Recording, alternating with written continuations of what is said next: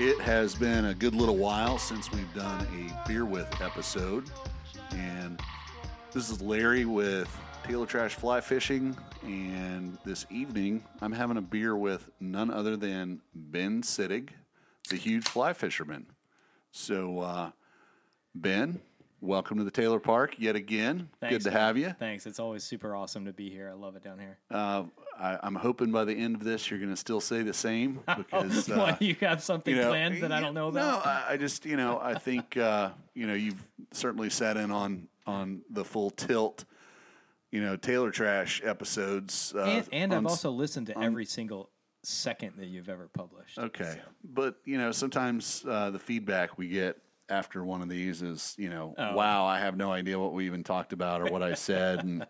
I think that's the hallmark of a good show, maybe? No surprises intended, but, I think that there is a pretty large contingent of anglers out there that know you from little Monday visits that they've had with you. You're talking about YouTube? Over the last couple of years. Yes, a little over 2 years. They probably don't know you, to the level that some of us have had the fortune to know you, and the intent of this is to just kind of stroll down memory lane and find out what makes Ben Sittig tick. Yeah, well, I think you're right. The YouTube channel, there's definitely a side of me that is not seen on the YouTube channel, and that's mostly because I try to keep it family friendly. Right.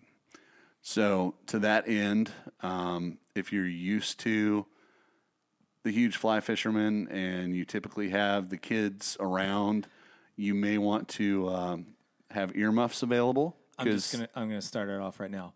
Fuck. We're full tilt. All right, so I'm going to go ahead and try to establish the baseline of Ben Sittig. To me, for many, many, many years, was the Careless Ethiopian. Right. And there's probably people that watch your YouTube channel that have no idea what Careless Ethiopian is, means, where it comes from. That's correct.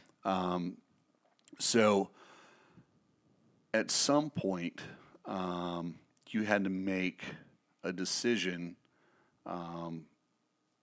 to change social media presence, where you had been known as one thing for how long? How long do you think you had a presence online that, and here's a weird thing. I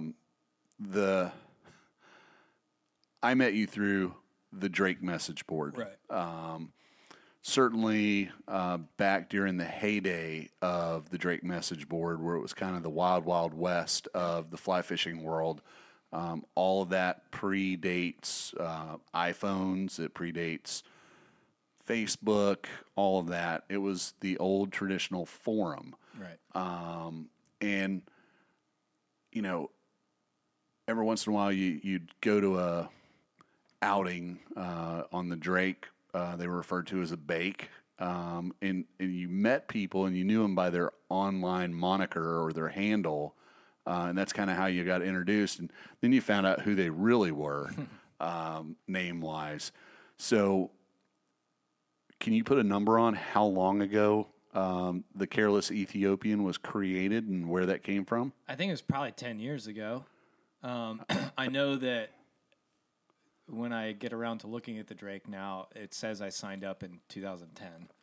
And I think the my Drake handle was the first time that I used that. So I was Careless Ethiopian on the Drake. That was 10 years ago. It came from, actually, this is a question I get asked a lot, or used to get asked a lot. It's from the Bible originally. There are some passages that refer to careless Ethiopians, and then that was somehow adopted or referenced in reggae music, and that's where I got it from. Is there's some things in reggae music about careless Ethiopians, and I like reggae music a lot, so that's where I got it from. And I've been accused of cultural appropriation and all kinds of other stuff because of that name. And I'm like, come on, guys. Yeah, You're reading way too much into that. It's because I like reggae music, and they got it from the Bible. Okay. So clearly, sometime in that 10-year time frame, let's call it, because I would have imagined it would have been longer than that.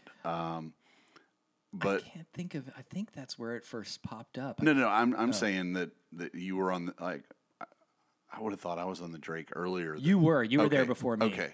But my sign up date, I just happen to know, is April 1st, 2010. I just happen to know that. April Fool's Day. I know, right? It seems like a joke, but it wasn't. So clearly, you are a fly fisherman. I am A huge fly fisherman. Some would say in name only, not actual stature. So,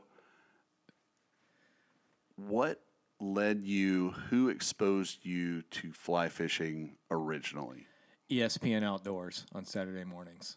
Okay. So you could say it was Doug Swisher and 3M Scientific Anglers, basically. That's probably where I first saw fly fishing.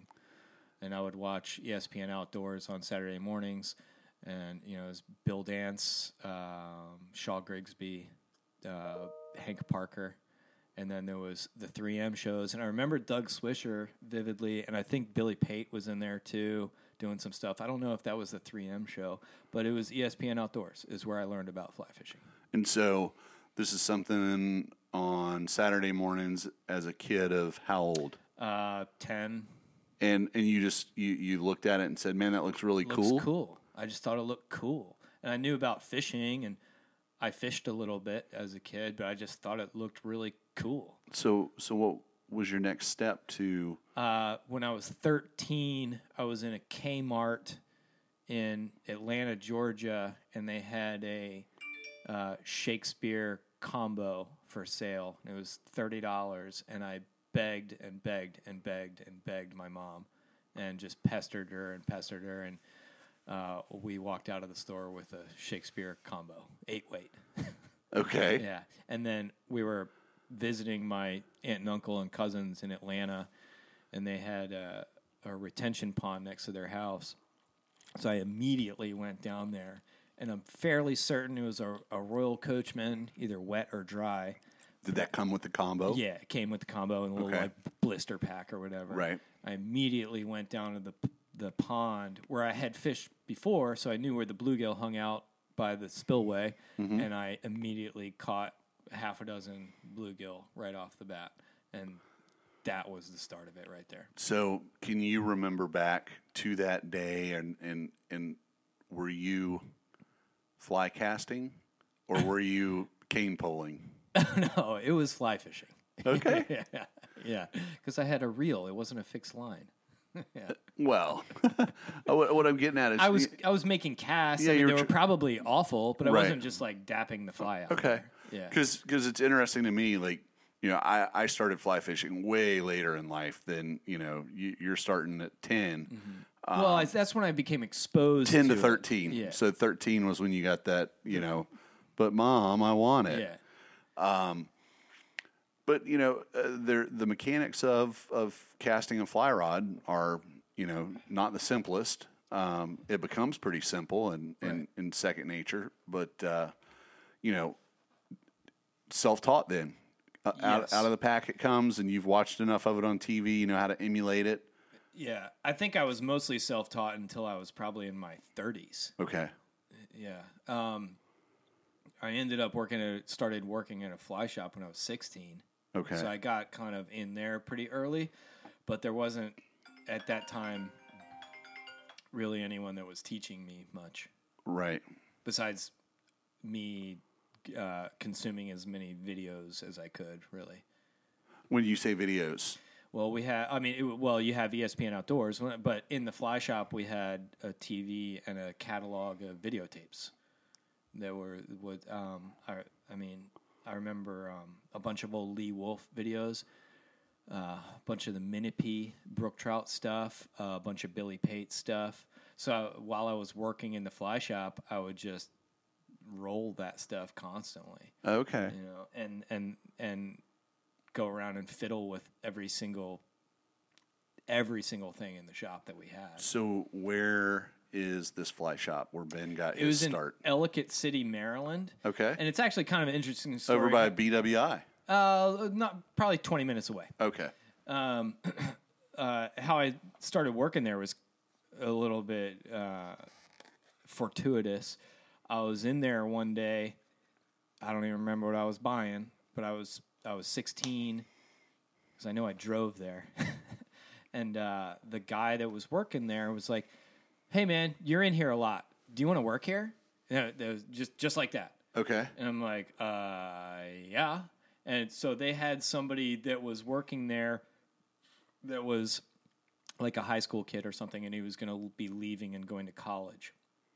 And they needed another shop rat, Right. just basic stuff. And I was in there all the time, and so that dude was just like, "Do you want to work here?" And honestly, I think my life would have taken a completely different path if he didn't ask me that question that day. Right. You know, I would have never sought out a job there because I didn't know shit. Right. You know, I don't even remember that guy's name. I ended up working with him for about a year, but if he had not asked me that question that day, I think my life would have turned out a lot differently. So I just want to back up just a little bit so that I'm on the same page here with you. The catalog of videos and being able to have access to that for, watching it and, learning. Was that after you were an employee there? Yeah. Okay. Yeah. It was when I was just killing time in the shop. Okay. Yeah, because when there's nobody around. So prior to that, you're a pretty regular customer. You're coming in there. Were you into fly tying it early on, or this is just part of your normal milk run? You always like to go by the fly shop? No, I didn't always go by there. I would go by there when I needed something. Which sounds like must have been pretty often if you were in there all the time. well, I was probably buying flies. I remember vividly the day that I learned about line weights. I went in there and I was like, "I need a new fly line," and he's like, "Well, what weight do you need?" I'm like, "What's that mean?"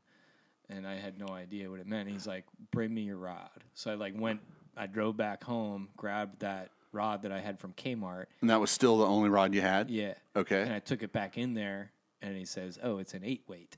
So I got an 8-weight line. Okay. And that was the day I learned about line weights. But Look, can we drill down on that just a tiny little bit? So when you went in there and you said, "I think I need a new fly line," you said, "What weight?" And you just didn't know. I didn't know anything about it. And he said, "We'll go get your rod and bring it in." I would imagine today that there's a lot of people that, I don't even want to say working at a fly shop, but obviously that's how this story is going, that may be working at a fly shop that can benefit from hearing that a kid came in with a Kmart combo, had the passion clearly, has already worn out one fly line, doesn't even know what weight fly line he has, and you brought this 2-piece bottom of the barrel economy rod in there. Do you have any recollection of like how he looked at or treated your setup, or it was like, did Total respect. and that's He wanted to help me. that's amazing. That's so freaking awesome. He wanted to help me. Yeah. 100%. Cool. Yeah.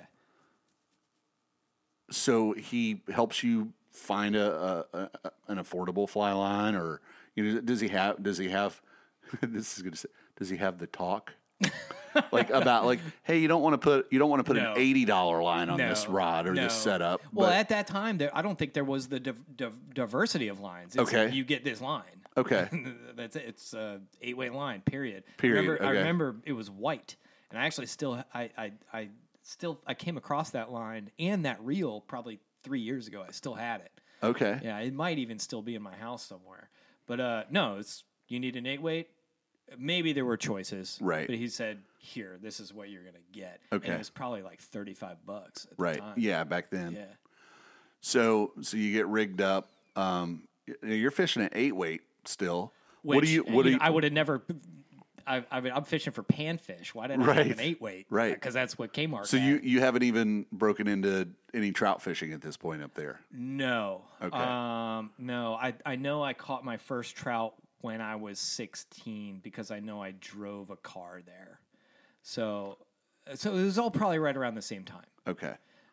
Yeah, because so when I went in there and he gave me the 8-weight, that was the line. That was before I worked there. Okay. But I know I drove a car there for that. So it was all kind of happening right around the same time. After I had the rod for 3 years, I know I was 13 when I got it, and I was just riding my bike around. Okay. So you get the out of the blue offer. Hey, dude, do you want to work here? Right. And of course you say, Oh, yeah. yeah. So was this like a weekend gig, an after school gig? It was after school at least one night a week. I'm pretty sure it was Thursday nights. I would go after school, and there may have been, I was probably there on like Saturdays or something also. Yeah, but it was a regular one, maybe 2 nights a week, and I'm pretty sure one weekend day as well. And that's not to get ahead, but to go back. You mentioned fly tying. That's how I ended up learning how to tie flies, is because they offered a fly tying class on Thursday nights, and I happened to work every Thursday night. And so the guy that was teaching it, a guy named Charlie Gelso, he's like, "Well, just sit in. You know, you're here. You might as well just sit in and learn how to tie flies." So that's how I learned how to tie flies. Okay. So you worked this job through to the end of high school? The end of high school, yeah. Okay. And during that time, and what's the name of the fly shop? It was called Wolf's Fly Fishing, but it's long gone. Long gone. Long gone. Okay. So you're there. You clearly continue to develop a love for fly fishing. Yeah. You're- Became an expert right away. of course. Of course. And how on earth did that happen without Instagram? It's amazing. Yeah. So it's the end of high school, and you're making a decision on what you're going to do with the rest of your life, young man. Yeah. Well, I knew I was going to go west. I looked at 3 schools. I looked at Utah State, University of Utah, and Colorado State. And that was because I knew I wanted to go into fisheries biology, and I wanted to ski a bunch and fish a bunch. So I looked at those 3 schools, got accepted to all 3, and I ended up at Colorado State University in Fort Collins. Okay. So you make the move out to Colorado. Yeah, I was 18. Yeah. Were you on the 4-year program, or did it? Originally. Okay. Ended up being 5. Okay. Yeah. That's It was respectable. fine. Yeah. No, I sort of kind of took some time off, and I graduated. I went out in 1997, and then I graduated in 2002. Okay. So college comes to an end. You've got a degree in fisheries biology. Well, you're skipping ahead a little bit. I worked at a shop in college too. Okay. Yeah, there was a there still to this day is a place called Discount Fishing Tackle in Denver, Colorado. I've been there. You have? I have. Well, before we go any further, tell me your impressions of that place. Absolute mayhem. It's like going to a thrift store Yeah. that got fucked by a army surplus store, and somebody had a package of fly fishing gear explode in the middle of the fucking party. That's the best description I've ever heard. Okay. So I actually went there with Scott Wells. Because he used to work there at the Denver store. Okay, yeah. And I went in there and God, I can't. It's been a long time ago, and loaded up a fly box with some flies or whatever because I was going to head up to probably Estes Park or something. Right. But right. yeah, Well, quite the shop. They had a satellite store in Fort Collins. Okay. And that's where I worked throughout most of college. And it was not strictly fly fishing. We sold water dogs and green night crawlers, all kinds of crap. But I worked there through college, so I was still sort of in the mix. Right. You know. So when you are finally at that point where it's like, okay, young man, you know, you're going to have to strike it off and start the old life.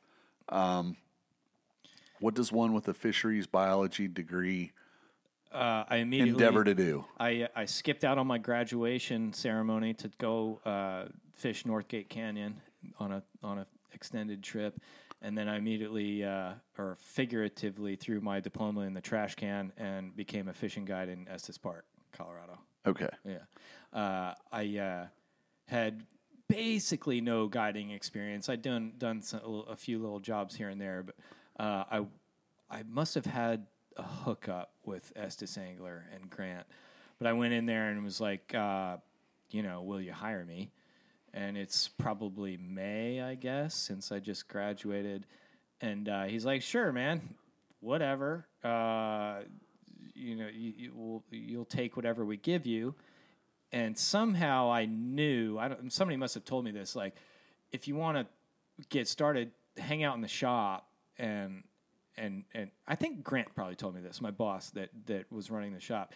He's like, okay, you'll take, you're bottom of the list. So if you want anything, you'll either take what you can get or just hang out at the shop. And if you just talk to people coming in and you can sell your own trip, then it's yours. And I had nothing else to do besides fish, and I did plenty of that, but I hung out in the shop and I sold my first trip. Okay. It was a kid. He was like a high school kid with his parents. And that's how I got my first trip. And I wasn't much older than the kid, So we went out. Probably pretty relatable that, here's this high school kid that's like really into fly fishing, wants to go out and fish the Rockies for the first time or the park or whatever. Exactly. And so I sold the trip and I had no idea what I was doing. But we went out. So for people that are listening to this that are familiar, I went to. So here you are with a college degree, but no degree from guide school. No. Not even close. So we went. I took him to the Fan, and anybody that knows Estes Park or guiding around Estes, I went right to the Fan because that's where you take kids and grandmas, And it was so funny. My very first guide trip, we're in the parking lot suiting up, and here comes a ranger to come and check us, and my sport had his license, and I didn't have my license on me. Like, I'm digging through all my stuff and, like, exploding the back of my car. I had a Jeep at the time, and I don't know where my license is. And the ranger literally got the book from his car. It's, like, 2 inches thick.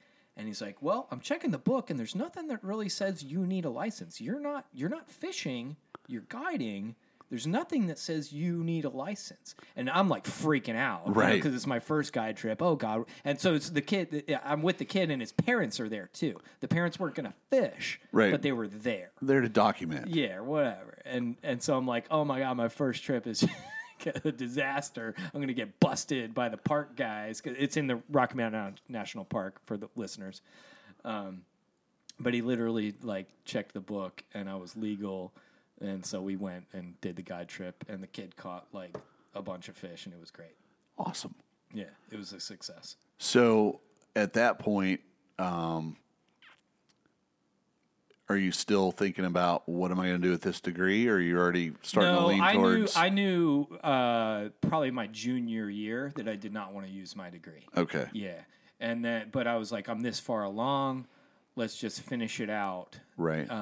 I knew much earlier that I did not want to use my degree because those people are fucking nerds, man. They're such fucking nerds. And I didn't want to be in that scene. They're not in the field. They're in front of a computer crunching numbers, and they're such nerds. And I've had a lot of people ask me about it, they have kids. They express interest in pursuing a degree in that, and I want to convey to them that, listen, you're going to be around a bunch of dorks. But I need to say that in a nice way. Right. You know what I mean? And it's tough, but some of those people are great, but a lot of those people are not my kind of people.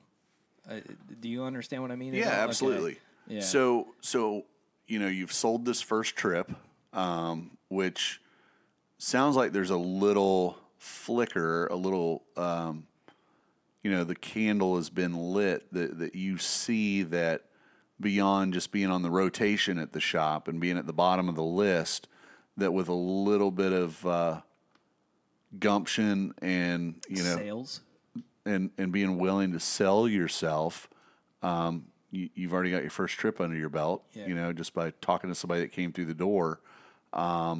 Did that really light the fire? And then, how did the whole summer go? Fantastic. I was full on. I did 100 and something trips that summer. Okay. Yeah, I went to number 3 probably. Okay. Out of probably 15 or 20. Okay. Yeah. It immediately took off.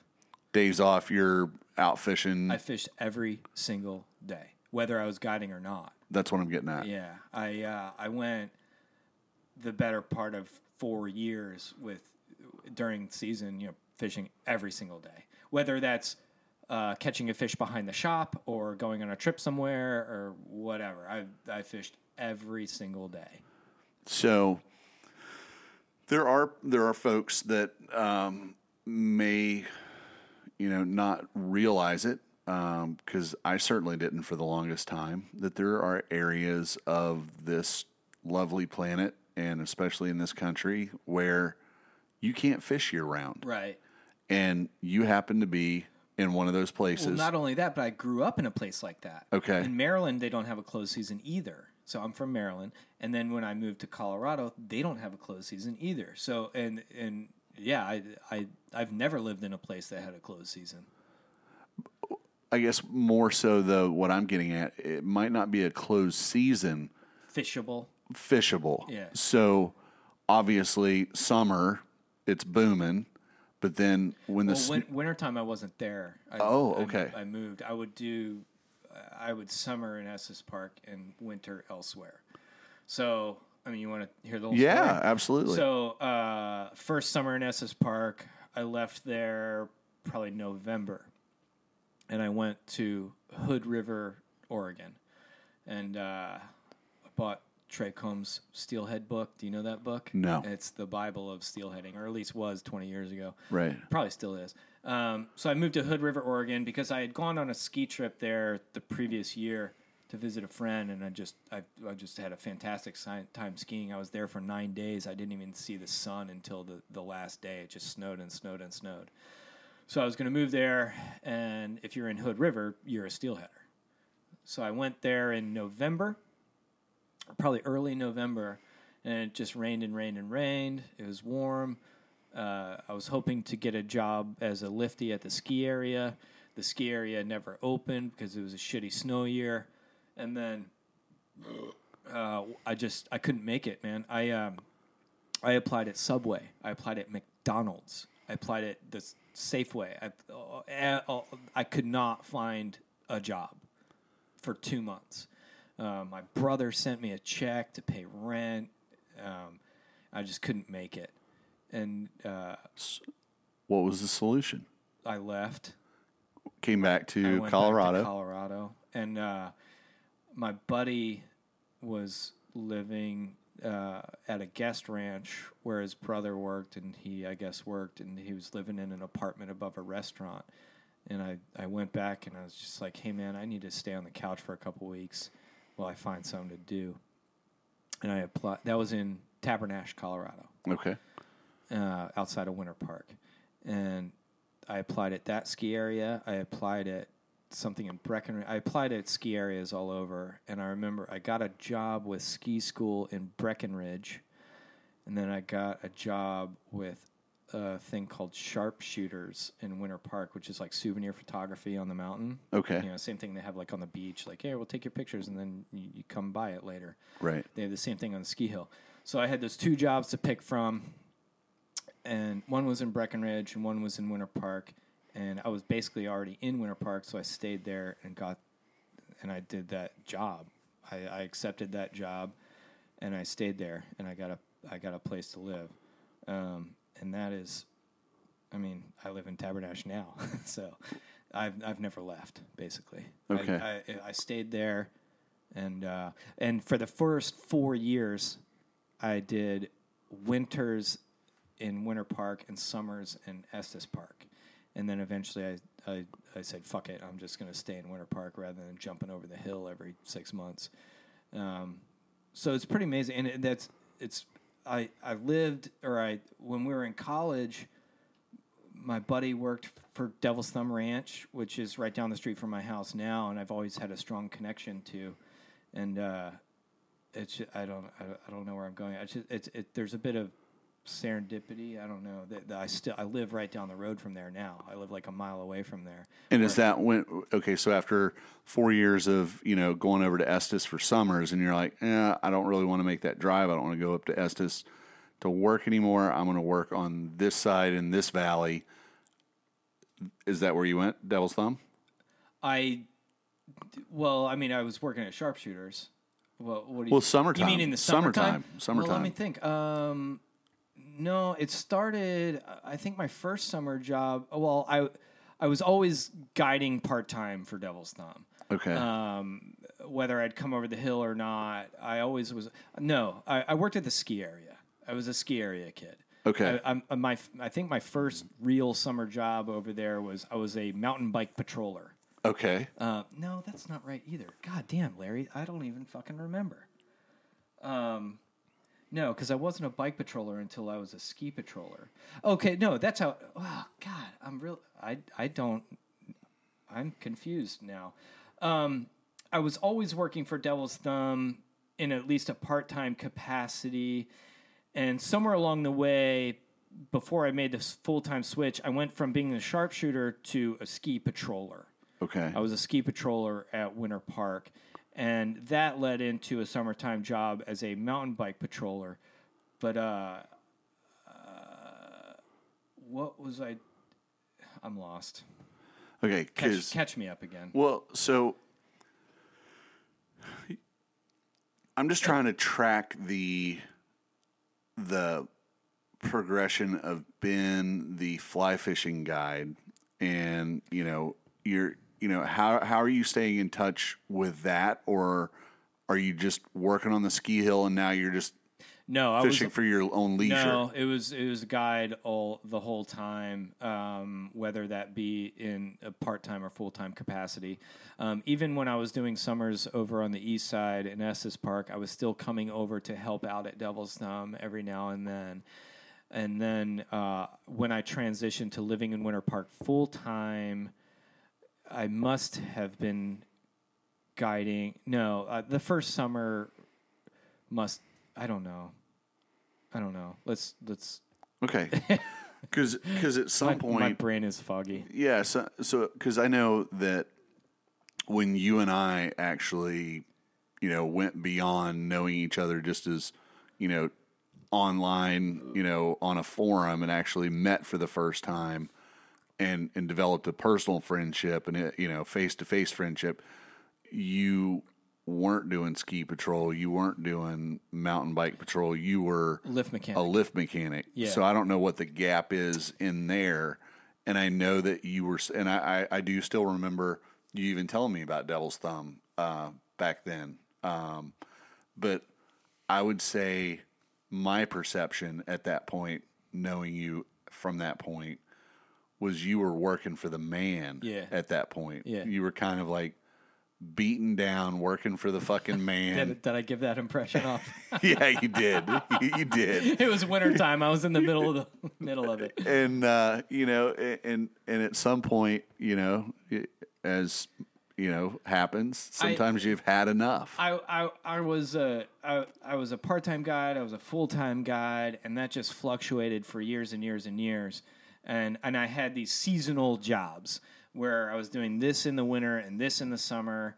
And whether that summertime thing was full-time or not, or fishing, there was always fishing guiding. Right. And then I took a job as a lift mechanic because I liked the stability. Mm-hmm. I liked the 4-day work week. Okay. And I got to ski my ass off. And in the summertime, I was still guiding. Okay. Because it was a 4-day work week, so I was still guiding amongst that. So it was just it worked with my schedule very well. So it was really fluid and kind of all over the place. Okay, but the continuity through it all I was always guiding. You were always guiding. Yeah, So- whether it was full time or part time. Right. Yeah, and in the winter time, I wasn't guiding at all, so I always had a full time gig in the winter time. Okay. That was not guiding. Right. Because that's really, in that economy, You have to do that. that's when most of the money's made in the year, right? In that particular town, in Winter Park, Yeah. the most of the money comes in the wintertime. And also having more than one job was a pretty normal thing for anybody that wanted to survive there. Right. Let's take a quick break. We're about 35 minutes in. We'll double check how we're doing on all of our stuff. Oh, we're doing great. Yeah, doing good on that battery. Yeah, then we don't even have to whoa up at all. So for anybody that doesn't know, we're recording this on video as well. So if you want to watch this on YouTube, you can. Yeah, it'll be available, and you'll find out where. Yeah. So up until this point, you've really found yourself in the fly fishing space as a trout fisherman. Or No, we started off smallmouth, really. okay, Yeah. this is back in Maryland. Yeah, we skipped over We skipped that. a whole. Well, let's Yeah. go back. Okay. Let's go. The Wayback Machine works. Well, really, how I started fly fishing. Well, the first fish I caught was in the retention pond in Atlanta, but then at home, I would ride my bike, and I grew up in Columbia, Maryland, and I could ride my bike to a stretch of the middle Patuxent River, and there was smallmouth, bluegill, largemouth, a couple trout, some weird suckers. The first fish I caught on a river on a fly rod was a smallmouth, and that's what I really started doing. I would fish there, and then there was some ponds that I could also ride my bike to and catch like bluegills and largemouth. But I would go down in the middle Patuxent, and let me get really specific, on Harriet Tubman Lane, right by Route 32 in Columbia, Maryland. There's a really great stretch of river there that's probably way different than what I remember. Actually, it is. I was talking to somebody about it the other day.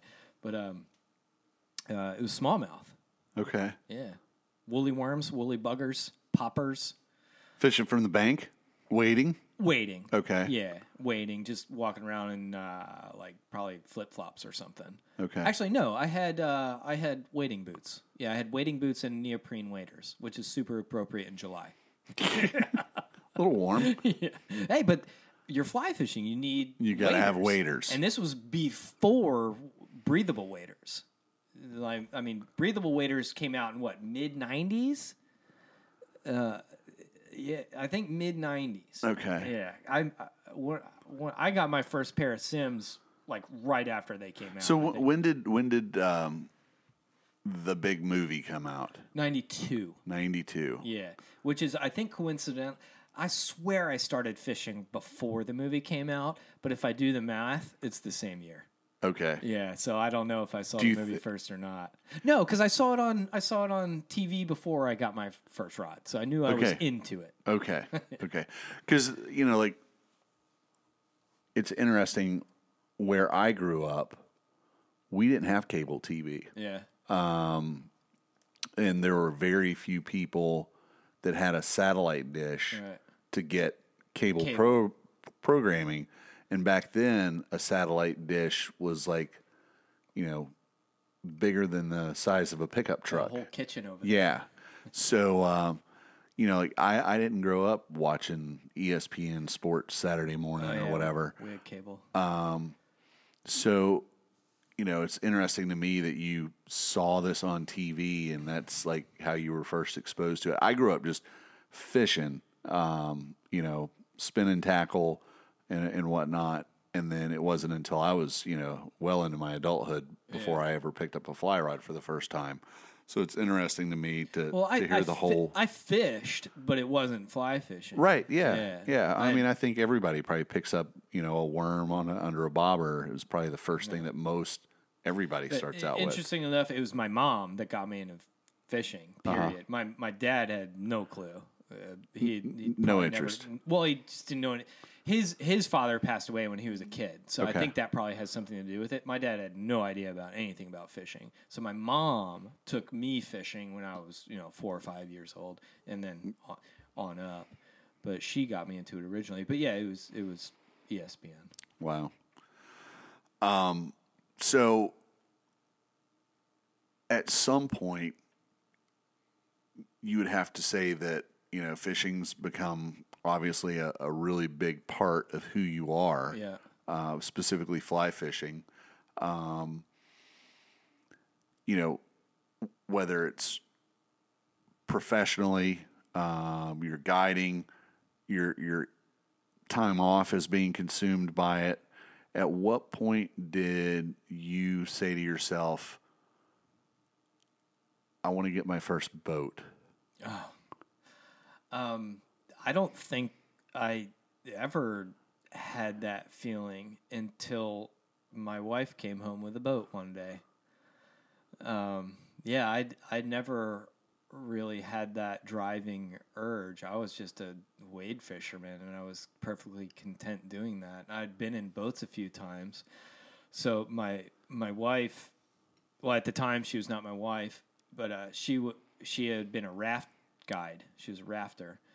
And then my mom knew this guy that owned a rafting company, and it was my mom lived in in Winter Park also, and a good deal came up on a raft, a very bare bones raft, and nobody ran it by me, but my mom brought it up to my girlfriend at the time, and then she had some money because she's good with money and I'm not, and she spent $1,500 on a boat. And I came home from work one day and she's like, "Hey, I bought a boat." Wow. Yeah. I never expressed. I mean, we had maybe talked about it. Right. No, I didn't know how to row a boat or anything. your wife fly fishes. She did a little bit. She does. Yeah, she Yeah. used to a lot more, but she doesn't much now. But yeah, at the time Was that the motivation for getting the No, boat at the it time, or wasn't- she just likes to raft? Yeah, it was just to have a raft. Okay. It wasn't to fish out of. Okay. And it wasn't a fishing raft at all. Okay. It was just the rubber boat, a basic rowing frame, and a cooler and a dry box. And that's the same boat I still have right now. So when you saw the boat for the first time, what did you see it as? A fishing boat. All right. Obviously, we're going to fish out of it. Yeah, okay. Yeah. And I had rowed a little bit, but I'm going to have to learn how to row this thing because our daily floats have Class 3 rapids. Right. So I'm going to have to learn how to row it. And the first time we took that boat out, I had my wife and then my friend and one of her friends. And before we went through Needles Eye, the first rapid, I pulled over and had a serious talk with everybody. Listen, Safety briefing. I don't know what the hell I'm doing, but we're going to go for this. Just to let you know, if I fuck this completely up and crash the boat, I warned you. Everybody decided to stay in? Yeah, everybody stayed in and we made it through just fine. Nice. Yeah. But she bought the boat, man. Yeah, she's done all the best decisions for me in my whole life. So at that point, you were like, okay, just got promoted to wife material. Yes. Oh, yeah. Well, we already knew it was going that way anyway. Right. No, I think what was going through my head at the time is, okay, we need to make this boat more suitable for fishing. Yeah, because it had some feet like the oars had pins and clips, which you probably don't know what that is. It's a way that the oars are like fixed. You can't bring them in and out. Okay. You can't ship the oars, and you can't spin them. Okay. Or feather them. So I had to make adjustments to the boat right off the bat that even in my minimal knowledge, I knew would be good for what I wanted to do with the boat and to be able to fish with the boat. And we didn't have a trailer. I had a Subaru. She had an Explorer, and for years and years, we would break it all down and roll it up and put it inside and on top of the vehicle, and that's just how we did it. And it was a big production. You get there, you have to pump it up. It was and it wasn't. I got it down pretty fucking quick, dude. I could have that thing. So this is when we were poor and we couldn't pay for a shuttle, so we couldn't fit enough people in the vehicle because we could only fit 2 people because we had all the shit in the back. So we'd bring 2 vehicles anyway. So by the time they were done with the shuttle, I had the boat ready. It would take me 20 minutes, and I was pumping it up at first by hand, and then we got a electric pump, but by the time they were back with the shuttle, I had the boat ready to go. Yeah, and we go catch some fish with that thing. It's a 1991 high side. I still have it. It is at my house, and it's still my main fishing boat. So it's a 31-year-old raft. It's crazy, right? This raft actually has a crazy history as far as whitewater. We got it from a guy that owned a rafting company in the valley, but it was a fleet boat for like a year, and then he took it as his personal boat. The boat has been down the Grand Canyon 4 times. It's been down Gore Canyon, which is a crazy Class 5 float right where we are.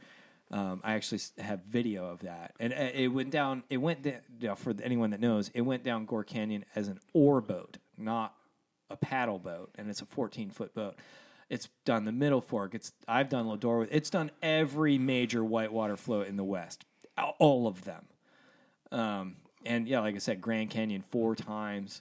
And then the boat basically went into retirement with me, and it's just a fishing boat. But I still get sporty with it. Like I Class 3s all the time. I've done some Class 4s with it. And I changed the boat completely. It's got wood floors in it, full fishing frame, anchor. I've changed it completely. And then I've had the boat for 10, 12 years, and I thought I was going to have it forever because it will fucking last forever. You can throw that thing off a cliff and it'll be fine. But my time with that boat is coming to an end, and I know that.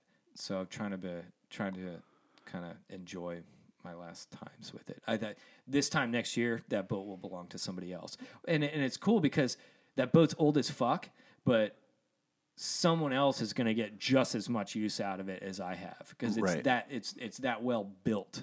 You know, it's just such a bomber boat. It weighs 1 million pounds, but you can go anywhere with it. Now, in the 10, 12 years you've had it,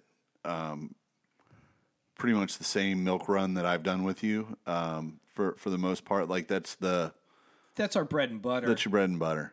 I take it to Utah a lot. We do A, B, and C on the green, and then I've done Gates of Lodore a couple times in it. I'll take it down and float the lower Colorado down around Glenwood. But 9.5 times out of 10, it's right in the backyard. Right, the stuff that we've done together. Yep. Yeah, because my trailer wheels are like 10-inch wheels, so I don't like to trailer real far because you got to go. I mean, I shouldn't be going 65, but I go 70, and so if you're trying to take it up to Montana or something, it's going to take you forever to get there. Right, you got to slow down. Yeah, like I want to take it over to the White in Arkansas, but I don't want to drive I-70 the whole way. It's 65 miles an hour when the speed limit's 75. Right. Yeah. So you've got a new boat on the horizon? Yeah, well, we have one boat that's being built currently, and then I have another boat that's on deck, and then I got like 4 more boats behind that. But, I mean, you want to talk about what I got working right now? Yeah, let's talk about the big family ride. Okay, so what we do is my boat right now pulls double duty. It's a family truckster, and it's a fishing boat. It does both of those things pretty well. but we're going to diversify and get the family boat that does that perfectly and the fishing boat that does that perfectly. And what I'm doing first is the family truckster. We bought the rubber, and then I have entered into a partnership with a company called Downriver Equipment in Denver, Colorado. Excuse me. I am an ambassador for Downriver Equipment. They're a fantastic company. Please give them your business. So they're going to build out the frame on that boat. And so what that means is they're going to build the fishing frame for it, which I'm incorporating some custom features on that aren't normally found on boats. But it's a 16-foot boat, which is big. Normally a fishing boat would be 13 or 14 feet. I have 2 kids and my wife, and then also on all of our family trips, my mom comes. So I've got 3 adults and 2 kids. Now we have a dog, and I've got to fit all these people and all our shit in the boat. All of our shit goes in the back. So I've got to fit all these people in front. So that's why we need the bigger boat. So all these opportunities came up, and I'm like, okay, guys, we're going to get a custom frame. Like, this is our opportunity to get whatever we want on this boat. We can design the frame for whatever we want. These guys will build it for us. So I'm all excited for this feedback from my wife and my mom. Like, what do you guys want in the boat? And they're like, oh, same thing. Umbrella stand. Yeah, no, whatever we have is good. Like just the same as the old boat is good. And I'm like, no, like give me some ideas here. Right. But they didn't have any ideas, and they still don't. But so what I'm going to do is, like, we use the lean bars in the front, you know. So it has horns and it has a stripping basket. The stripping basket isn't for fly line. It's for kids' water bottles and toys and all kinds of just shit that you have up there with all the kids. So we're going to have the stripping basket. The horns, they hang their backpacks off of it. They have adapted the fishing boat to do what they want it to do, so we're going to get the same thing. And it's just going to be a really much bigger version. Big version, which I've never more room. Yeah, I've never seen a 16-foot boat with a fishing frame, but we're going to have one. And then now, what we have on the back of our other boat is there's a single seat on the back. Swivelly seat, anchors underneath. This boat's going to have something different that I've never seen before. We're going to have 2 seats on the back, and so because it's wider, there's more room. We're going to have 2 swivel seats on the back, which I've never seen done before. So that's one thing that's different. And it'll have the lean bars back there and everything. And then, so Downriver, I don't think they really realize how useful I'm going to be for design yet. But they're going to know. And they've already been kind of, tweaking an eyebrow to the design of this boat. But the other day I brought in a foot cleat. You know what a foot cleat is, right? You see them in drift boats and stuff. Yeah. Well, the whole time I've had my fucking boat, I'm like, the anchor system is great. It's better than NRS systems. It's better. The DRE system, anchor system, is better than any other boat. But I know a way that can really improve it. And so, without drawing a picture, I'm going to put a foot cleat up on the kick bar in front of me when I'm rowing between my feet. And so it's going to be a hands-free drop anchor. And then when I pull anchor, it's just going to be right there between my legs. And I think it's going to be fantastic. It's going to be a game changer, as much as I hate using that term with anything related to fly fishing. Right. But so I brought in a foot cleat, and I'm like, listen, I got this foot cleat. Put it on the frame. Like, there's bolt holes for it. You could put U-bolts on there, but I want you to weld it to the frame. And that's still, this happened 2 days ago, so it's still a work in progress, but mark my words now, that's going to become standard shit on raft frames, because it just makes so much fucking sense. And it's hard. So the other way, it came from the back of the boat through a pulley up on the kick bar, and it would come back, and basically by my right butt cheek, it would go in a cleat that was next to my cooler, and that's how you seat the anchor rope. But it's always getting fucked with by the cooler, and it was kind of a pain in the ass. Or if I have my Paco pad laid out over the cooler that I sit on, I would have to lift it up to access the anchor, and it wasn't a good system. And I've always seen these foot cleats, and I'm like, God, that just makes so much sense. Where am I going to put it in the raft? I'm not going to put it on the floor because the floor moves. Mm-hmm. I'm going to put it right here in front of me between my legs where my feet are, and I think it's going to be fabulous. And sure enough, I brought it into the shop, and those guys had never even seen a foot cleat. They were like, what is this? Oh, wow. So there's that much disconnect between the raft world and the drift boat world. It's not necessarily raft and drift boat. It's rafting versus fishing, boating. It's whitewater rafting versus fishing boating. I got you. You know what I'm saying? Okay. Yeah. And that shop has nothing to do with drift boats at all. Right. You know? So I brought that in there, and they're like, oh, yeah, oh, I like this. Yeah. So, and I'm sure they're going to take my idea and make it better. Because right now they're adapting the foot cleat to the raft. Right. With DRE's shop and all their capabilities, I have a feeling they're going to end up making a better product using this concept. You've kind of given them the idea, the beginnings of it, the nucleus, right? Yeah, and I'm going to be working with them along that process, ideally, you know. So this boat's going to have some interesting features. It's got the 2 seats in the back. It's got a foot cleat. I'm going to put a bimini on it. Let me plug Cataract Oars really quick. I have a relationship with Cataract Oars. They approached me recently about making rod tubes for rafts, to carry rod tubes, which is something that I've struggled with forever. I have yet to meet a design that really works well. They all kind of work okay or kind of suck a little bit. Mm-hmm. I haven't met one that just is great. And so they approached me looking for some input and ideas, and I gave it right back. He's like, are you interested in working with us on this? And I immediately fired back like a full-page email with all kinds of like, you need to do this, you need to do this, you need to do this, and consider this. And we haven't gotten a product there yet, but that's going to be something else that's coming down the line that we're going to incorporate into these boats that, I mean, I think so. It could be a huge innovation. I think so, man. And I don't know what that is, but it's going to be huge. Yeah. And I don't know what that is yet. I had more of a vision for my frame components than I do for the rod tubes. If I knew what to do for rod tubes, I would have done it myself. Right. You know, but I don't know the solution.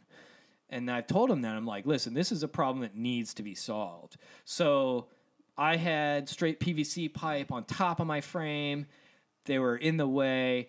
But the biggest problem was that trailering the boat, they would fill full of grit and sand and dirt and shit, because we're always driving on dirt roads. Mm-hmm. And then you slide your rod in there, it just beats the shit out of your rod. Just destroys the finish of the rod. Right.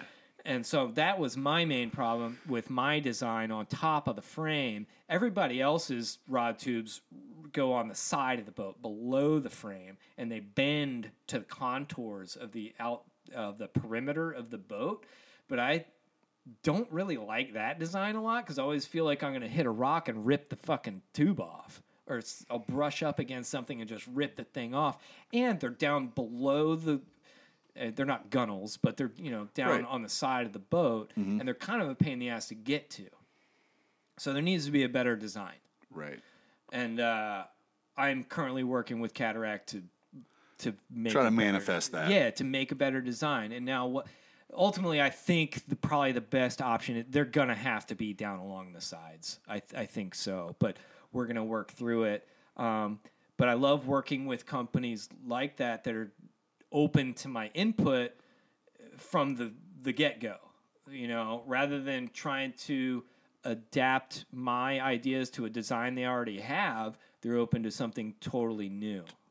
Totally from scratch. Yeah, totally from scratch. Gotcha. And because they don't know what they're doing. And not that I do either, but I have some ideas, and I know. Well, and it's the art of collaboration. Yeah. You got somebody that recognizes, hey, he probably has some ideas because he's been on the water so much. Or even if he doesn't have ideas, he knows what he likes and doesn't like. There you go. Yeah. And you're willing to articulate that. Yeah. I can't maybe necessarily come up with the concept, but I can give you a thumbs up or thumbs down. Right. Yeah. But at the same time, also, I realize that not everybody has my opinions, and what is valuable to me is not necessarily valuable to other people or priority. Right. You know, but we're working together. But I really think it's going to be some cool stuff. You know, the raft frames especially, man. And so there's this other gap in the market of like the sneak boat. I call it the sneak boat, where we need a boat that we can take over a fence. And we need a boat that we can launch and float places with no boat ramps. And there's typically a fence or some bushes you got to carry over or something like that. And there in the last several years, there's been a trend towards smaller 2-man rafts. Like the little stealth craft had one. Well, those Flycraft. Yeah, those they're 2-man rafts that claim to be 3-man rafts, but they're not. And also, those boats can't handle whitewater. We need boats that can handle real whitewater. Okay. Yeah, and those people are going to claim they can handle Class 3 rapids. I'm here to tell you, you'll make it through, but you're not going to be real dry, and they're not really suited to that. If you want to go float the Holston, great. You know, fine. If you want to go float Western rivers with whitewater, it's not going to be appropriate. So we need a boat that can handle more whitewater that I can throw over a fence. Now, they have those boats. They're 10-foot rafts with that you have it's a 2-person raft. You have a guy rowing and a guy in front. But what we've been fishing out of in the last few years is a cataraft. It's a pontoon raft with an open floor. Right. And there are disadvantages to the open floor. I dropped my weed pipe in the water, you know, shit like that. But the advantages to the open floor far outweigh the disadvantages in that you can flintstone, you can put your feet down, and you don't need an anchor because I got my feet down on the bottom. Or if I need to pull over real quick and retie something, I don't need to drop anchor or beach the boat. I just pull over to the edge of the river and put my feet down and stand up. And I hold the boat there while I'm standing. So for the sneak boat, the pontoon boat or the cataraft is the way to go. But the boats that are out there that are geared towards fishing are not beefy enough. We keep breaking the frames. There are some other design flaws. Mostly it's the frame. The frame is not beefy enough. Right. So what I want to do with Downriver is get them to either design or adapt some existing whitewater cataraft tubes into a fishing frame. It'll be like a 12-foot boat probably, but it'll be a 2-person boat that we can pick up and throw over a fence or, you know, throw in the back of a pickup truck or something like that. And that niche has already been filled by rafts, but I think the cataraft is a much better tool. And like I said, so they have these boats already available, but they're geared solely towards whitewater with no fishing in mind at all. And so what I'm hoping to do with DRE is design fishing frames for these tubes in these boats, and we'll turn this model into a fishing boat, and it's going to be the fucking best thing ever. And you don't need an anchor. And it's better than a raft, in my opinion. I think probably not everybody agrees with that. So this is for smaller water. Smaller water. Okay. Or just anywhere where access is more difficult, where you need to pick up and carry the boat. You can't. It's not on a trailer. Well, it may be on a trailer, but you're not backing it into a launch, landing, boat ramp, put in, take out. I think you covered them all. Yeah. So that's something I'm really excited about. And they're pretty receptive to working with me on that. Cool. Yeah. So I would imagine that the door at DRE and at Cataraft have been opened through what you're doing on YouTube. Yes. So, completely. You know, we've talked a bit about, you know, Ben, the Careless Ethiopian years, and obviously a little over 2 years ago. Right. Where the heck did huge fly fishermen come from? Let's pause for a break. All right. Get back to it. Sounds good. Caught a 22 bullet in my thigh one night, trying to break up a barroom fight. Went home, dug it out with my old KS9.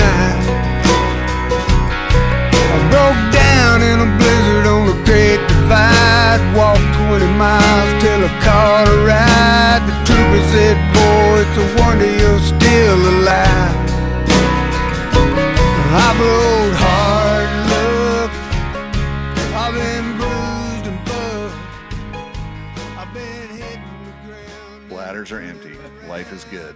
So I believe you left off with kind of the Yeah, let's talk about the transformation and the birth of the YouTube it really of the huge. Yeah, so huge happened and First. huge definitely predates YouTube. Unofficially, yes. Officially, no. So huge really started.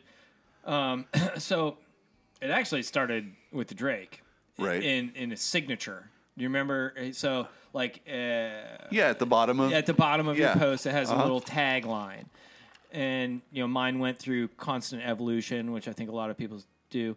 But eventually, it said, "I'm a huge fly fisherman" as my little tagline because I thought it was funny. Cause, Right. Especially with the sense of humor around that place. Yeah, but to make it, to really break it down for people that might not know,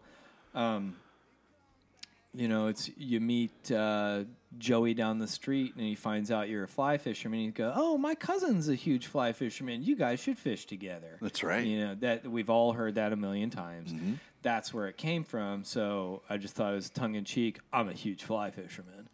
And it was the tagline or signature for a while. And then one day, I was like, it was probably late at night after many beers. I was just like cracking myself up.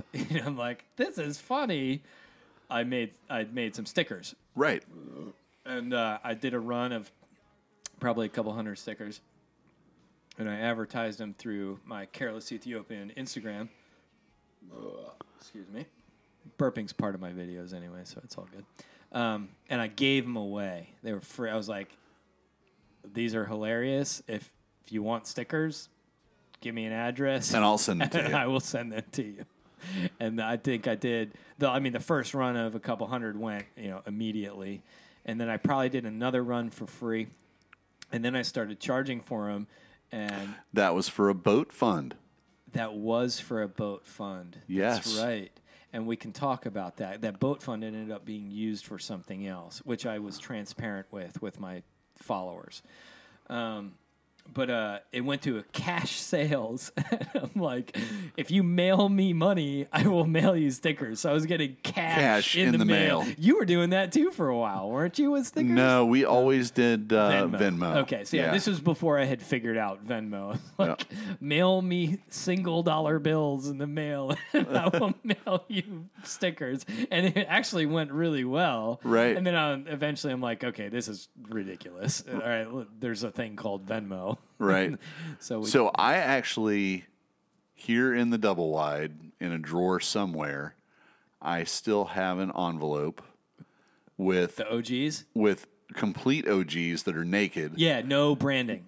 Yeah. And then I've got Evolution 2 where it has Careless Ethiopia at Careless Ethiopia. Those are much more common. Yeah, but I've probably got 10 or 12 of the completely unbranded Are you ones. kidding me? No, you have those? Yeah. Wow. Yeah. I don't have any. They're very rare. Yeah. Well, and like, I am a fucking whore when it comes to stickers. I'm the same way, pal. And I've got just boxes and boxes. Yeah, and like the some of my most fun afternoons are like I'm looking digging for through there. Well, I'm looking for something else, and all of a sudden I like open a box. I'm like, holy shit! And I start remember going, that. And I start going through I find like this little trove of stickers, Yes. and it's like, what's in this envelope? I And I open it, know. and I'm like, oh my God, these are fucking bin stickers with nothing on them. No way. And so, like, you know, then I'm like, I'll squirrel them away to like a and now then forget about 'em. Well, yeah, now I've fucking hidden them from myself. But I know in my mind's They're eye, super rare, dude. I know what the envelope looks like, and I know what's in there. Those are probably 3 years old now. Yeah. I think, or more. Yeah, Or more. probably a little more. Those are very rare. So it went from no branding at all, like no on the bottom right corner. Now they say huge fly fisherman. So it went from nothing to the careless Ethiopian, Right. And then now they say huge fly fisherman. But that's crazy that you still have. Well, that. you know, and what's crazy is, you know, I can pick up the phone or I can text you, but you know, I was probably still sending you DMs for a good 6 months to Careless Ethiopian, not knowing that And you I had had like, abandoned yeah, it. and I'm like, wait a second, how the fuck does this work? You know, like, I had to that give son it of a up. bitch won't answer. You're juggling 3 Instagram accounts. I couldn't handle 2. I had to separate. Yeah. Yeah, I couldn't do it. And I had to. So the Careless Ethiopian account was not family friendly, and my YouTube thing is family friendly. So I just had to commit. Right. I couldn't do both at the same time. Just on, just couldn't handle it, and I had to fully commit to selling out and becoming everything that I loathe and doing. It's not really everything that I loathe, but I had to fully commit to huge, so I abandoned the other account.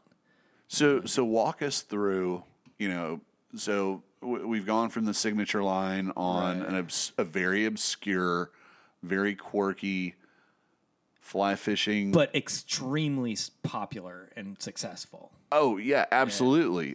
You know, by no means am I trying to diminish the Drake Oh, message no. board. Like it's, Oh, that's what you're talking yeah, about. Oh, sorry. yeah. No, what I'm saying is, you know, it comes from, you know, the Drake message board, which is very, or during its heyday, very quirky, very cliquish, Yeah, it was. but very, very valuable in the friendships that a lot of us had made. I could spend an hour just talking about that. Oh, I could spend hours. Yeah. Everything that we have right now, I owe to the Drake message. I agree. Everything. 100%. All the people that I know, Yep. all the connections, everything traces back to that. 100%. And it's weird because I don't think that can be replicated. Like if you're trying to do something like that now and make those types of connections with people, I don't think you can do it. I don't think so either. And a lot of people are probably looking at the monitor, or they're you know, if you're watching this on YouTube or you're listening to it and you're scratching your head going, What's that? what is that and why was it so special and you couldn't you know, here's an example. Like I previously said earlier, you would meet someone that you had just flown 5 hours across the country, gotten into a rental car, driven to a place you'd never been before, to meet somebody that you don't know their fucking name, and you're going to share a fucking hotel room with them for the purposes of going fishing in a place that you've never been before. Yeah. And my wife would be like, What? are you going to meet a serial killer? Yeah, or a rapist. Yeah, and it never was that. No. And, It was a and vetting process. there was and it was the most obscure vetting There process. were no rules. There weren't. There was no guidelines. Yeah. So anyway, it's hard to talk about. It's hard to explain, other than say it was. It's really like this weird. I was thinking, how would you put it? It's like this weird generation. Yeah, it was generational. There Generational was a thing certain of time where that yeah. was it was pre-Facebook, Instagram, and it was a way for everybody to connect. But and I struggle because we have such a fantastic, robust network of people that we're lucky enough to be a part of, and people I think are looking for that today, and they ask me how to be a part of something like that, and I don't have a good answer for them. I wish I could say, oh, just message people on Instagram, but it's not the really same. like that. No. What the Drake Forum did was it gave us an opportunity to present ourselves through trip reports or commenting or whatever. You could put yourself out there to be evaluated, or you get a thumbs up or a thumbs down. They either love your shit or hate your shit or are indifferent to your shit. But it was a smaller community, and those people were operating at a decently high level, right. I think. Whereas Instagram, you don't know what fucking asshole you're gonna get, right? And who the fuck this fucker is, and there's no vetting process at all. So when we would meet somebody through the Drake, they had already met this person and this person and this person. So if they've been vouched for, they've been vouched for. So if they were a complete fuckhead, they wouldn't be invited, or they wouldn't be there in the first. If they were that guy, if they're and that guy is actually a guy, yeah. But if they were that guy, they would be that guy. They'd be weeded out, right? And the platforms that are in place today don't have that. So, is it fair to say that there's a transformation between, hey man, my cousin, he's a huge fly fisherman, you should meet him, you should fish, to kind of like it's a descriptor of kind of this evolution of fly fishing, and it's somewhat tongue-in-cheek, but there are certain qualities that make someone a huge fly fisherman, whether they realize it or not. And that's the personification that you're going for with, like, when did you say, this is what I'm going to do with this YouTube channel? And there's got to be some kind of idea of where it was going to go. There still is. There never has been or is still no idea of where it's going to go. But are you asking how that became kind of the brand? Yeah. And I mean, because it's because and I ask it from the standpoint of knowing and having seen some of the inability of anglers to get what it means, and they get pissed. They think they're being insulted. And when you say, well, you don't get it. You don't get it. Yeah. You don't understand it. You're not following. And there's no way to explain it to you. No. Because it doesn't really, it's pretty ambiguous, and it doesn't really mean a thing. Mm-hmm. It only means something if you get it. And that could mean a lot of different things. Mm-hmm. It could mean whatever you want it to mean. But let me back up a little bit. When I decided to take it kind of to the next level and start a YouTube channel, I was already sort of known for the huge fly fisherman stickers. Mm-hmm. And I thought it was just so perfect and catchy. It just was. Oh, there's no doubt about it. Like this, it's obvious. Like, well, so before I'm pretty sure this is before you started the YouTube. You were just doing the stickers. Yeah. My wife started making the huge koozies to send to you. That's right. You know? Yeah. Because it just made so much sense. It just made so much sense. We all got it. Yeah. We all laughed about it. We knew what it meant. Right. So we're like, fuck, send Ben these koozies, you know? And you know, we're sending you huge, koozies. We're doing our trashy koozies. And like, we're feeding off of it. We're vibing the same thing. Totally. And then boom, you're like, I'm going to start a YouTube channel. Launch. And we're like, the fuck? Why? And what the hell? What the hell's that going to be? It was more of what's it going to be? Yeah. Well, and we didn't know either. So first of all, it was all my wife's idea. 100%. My wife. I was at a time in my life. I was sort of in between jobs. I just had a kid. I was a little bit unstable. Basically his job situation. And it was all Helen's idea. You're going to start a YouTube channel. Because we knew that I had something. Mm-hmm. what that was. You had the beginnings of a brand. We had something. You know, I have a good amount of fishing knowledge and experience. I'm a bit of an asshole. I'm not really funny, but I can draw a reaction from people by poking them a little bit. So her idea was YouTube channel. And immediately I knew it was going to be Huge Fly Fisherman. Just right away. It just made so much sense. But, and whether or not people understand what that means doesn't matter, because it means whatever you want it to mean. Ultimately, it's I'm making fun of you. You know, that's really what it is. It is. Yeah, and myself, you know. But it can mean whatever you want it to mean, but there are still people out there that don't get it at all. Right. At all. They don't understand what the brand means, but they understand what my message is and what my YouTube videos are about.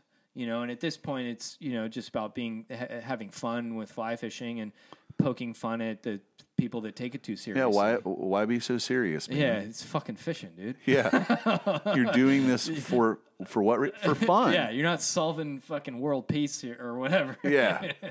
So how does Ben Sittig,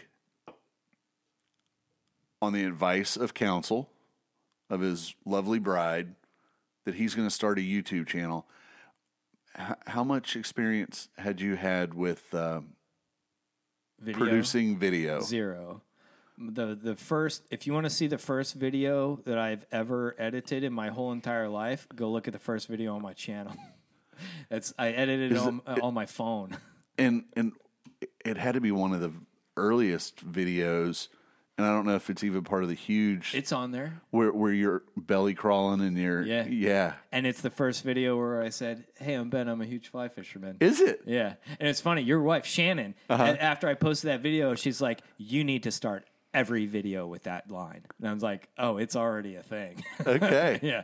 Yeah, that was the first video, and I didn't know what the fuck I was doing. I'm like, I'm just going to go fishing and see what the fuck happens. And I had my phone, I think. You were so excited. Was I? Yeah, you were so excited about like what you'd found, and you know they're spawning. And well, I did find something exciting that day. Is I actually found a female brown trout spawning with a bunch of male brook trout, which is pretty unique for that area of the country or in general. And I still have never seen anything like that. Right. It was a pretty weird day of fish. I think I caught 1 6-inch brook trout that day. And it's so funny because that video is actually pretty fucking high on the list of my most watched videos. Right. And I just find it baffling. So what was your first clue that you were onto something?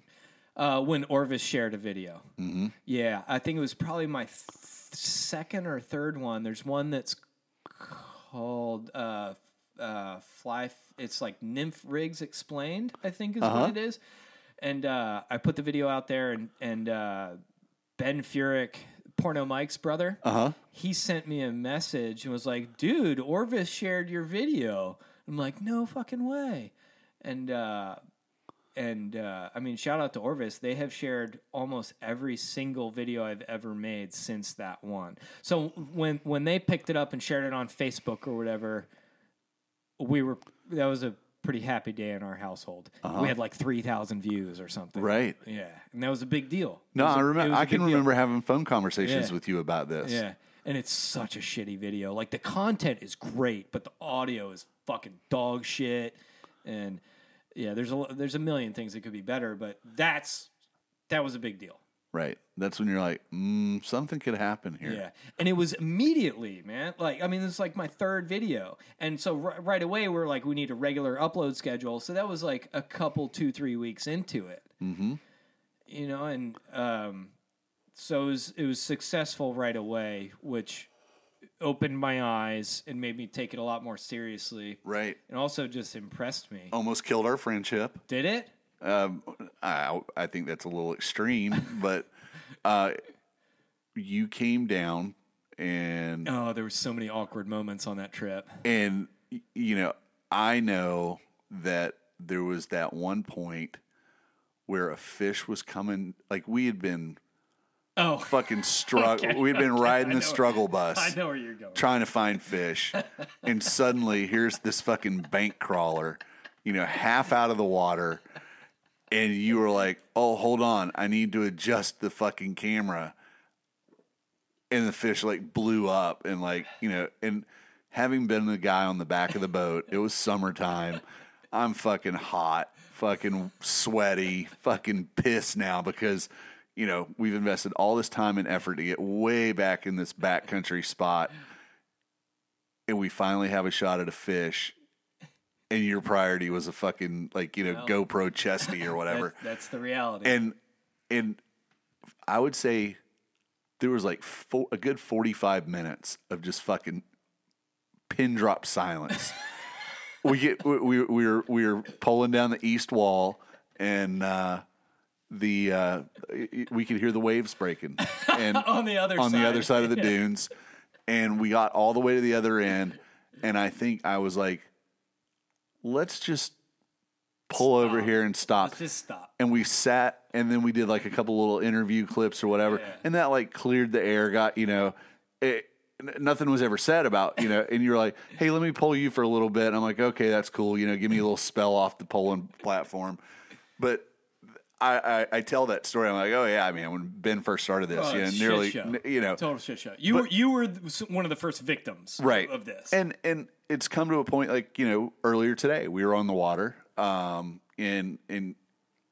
it's become second nature now. It's like, hey, if Ben's coming in, we're going to be doing some of this. Yes. It's something you have to deal with when you're fishing with me. Well, and I'll even say beyond dealing with it, I actually enjoy, I've done it with you in Colorado. I've done it with you here. Well, like today when you were like, hey, let's stop, put the drone up. I'm like, fucking great. Oh, perfect. Nobody ever says this. Right. And I was thinking that for 30 minutes before you said that. I was like, this would be so great for the drone. Yeah. So, I mean, I get what you're doing. Not everybody does. And that's kind of the story that we're looking at and that we're telling here is the transformation of this pastime, this lifestyle that you have, till suddenly you realize by happenstance, because you're fucking trying to come up with the perfect signature line, and it turns into a bumper sticker that turns into, a video series. And I've said it on the podcast. I say it to people in real life all the time. I love people that have hustle. And it's your hustle, not just yours, but Helen's as well, that you guys recognized an opportunity and you've seized on it. So if I can support that by taking a fucking break and saying, hey, let's do this. This is going to help you out. And that's kind of, the vibe that I feel, that really the nexus for that is all the way back to the days of the Drake message board. Absolutely. Because everybody lifted each other up back there. Yeah. Now, to the most casual observer, we were a pack of fucking animals. Assholes. Yeah. But the truth is, not even close. Right. So. No, we're a brotherhood. Yeah. So, I'm stepping all over your time. No, so, it's fine. So, no, it's great. I thought of like 27 things I wanted to say there. But, jump in. I mean, it's this. I mean, to hear you describe your early videos now is just fucking making me laugh. Bad, dude. And you were there for a lot of them. Right. You're in them. Yeah. So I think what I'm doing now is just an evolution of what we were doing on the Drake. Trip reports. Mm-hmm. So we'd put a YouTube song at the beginning, have your photos there, and kind of tell a story. Yep. And what I'm doing now is not exactly the same, but it's just an evolution of that. I'm not a storyteller. I'm not telling stories like a lot of guys are with their videos or films. I feel weird calling what I do films, but it is definitely an evolution of what I was doing before. And then sort of a jump here. It is definitely a lot of. You said this is part of what Helen is doing too.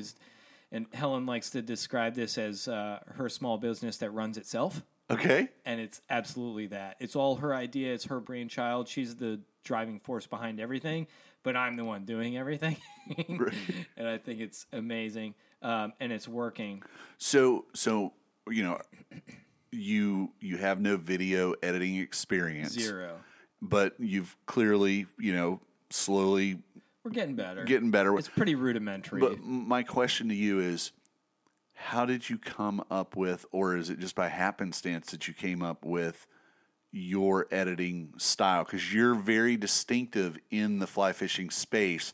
The cadence, you've kind of backed off on the music a little bit, I feel.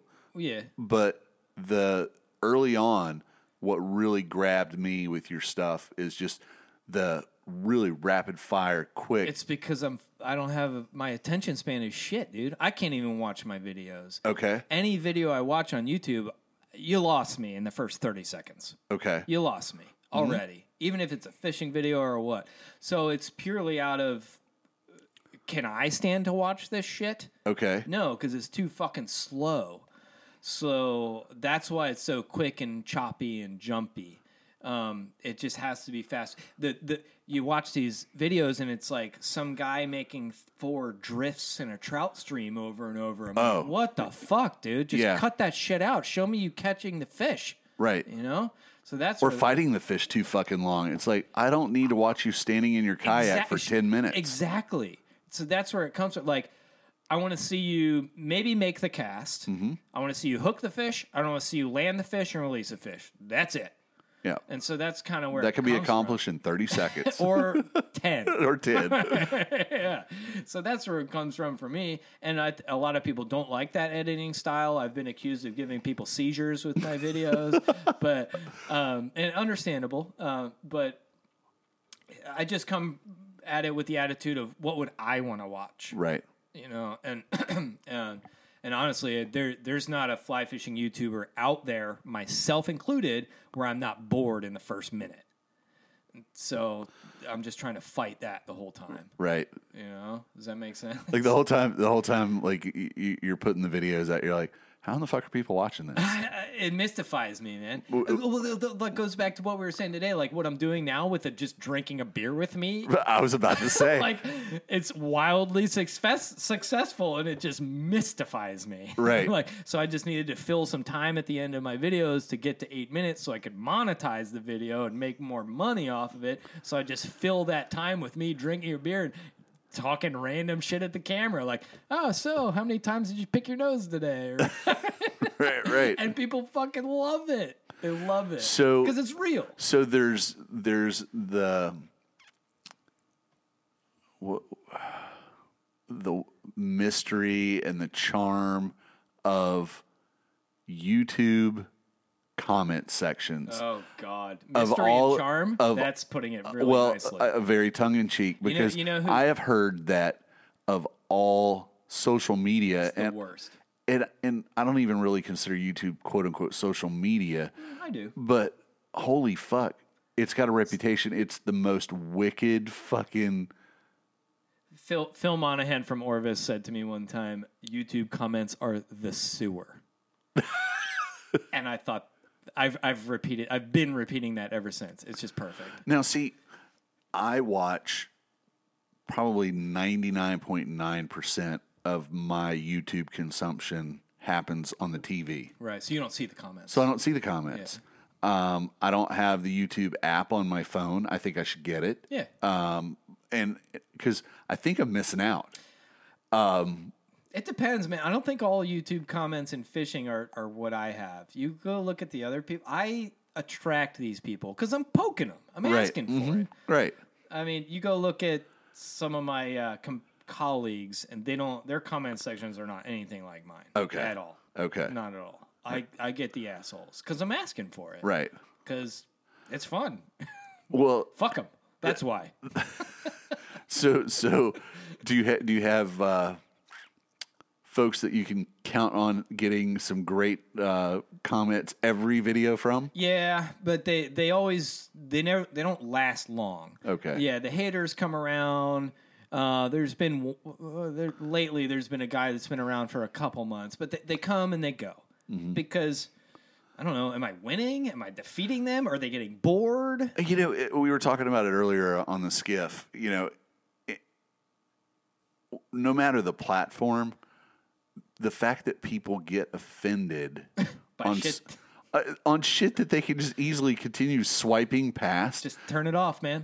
But they fucking stop. No. Not just stop. They stop and then they click on the I gotta make a comment button. Make a comment. And it's like, and then I'm gonna watch your video next week and make another comment about how much it sucks. And then I'm gonna do the same thing it's next insanity. It's absolutely you hate it, but you can't stop you watching. can't stop watching. And how does that go? You're basically living rent free in someone's head. Bingo. You know? It's tantamount to like love it. sending endless DMs, never getting a fucking response. And it's pretty reliable that those people that are commenting like that are fucking morons. Like every time. 100%. Yeah, 100%. So they're pretty easy to fuck with. It's low hanging fruit, right? You know, but if they're gonna lob it up there for me, I'm gonna fucking crush it. Yeah. And then I'm gonna post it on my Instagram story. And I'm not gonna cover your name or anything. So that's one thing. So there's like anonymity. You're supposed to block out people's name. Fuck you. If you're posting it on a public fucking thing, right? Why should I block your name off if I'm reposting it somewhere? You're posting it publicly. I'm gonna call you out. Yeah. You know. So like for instance, Reddit, they have protocols like if you're reposting, you're supposed to block people's names out and say, fuck that. It was posted somewhere publicly. Right. I'm gonna repost it. Yeah. That's the way I see it. So 2+ years into it, you've become a staple on Mondays in the fly fishing world. Some have called me a fly fishing celebrity. A celebrity. I'm not condoning that, but it comes up a lot. Which is weird, right? You know, does that mean that you're approaching? Like, how does it work? Can you be a celebrity in fly fishing and still not be an influencer, or if you're a celebrity, you're by default an influencer? I think they probably are mutual.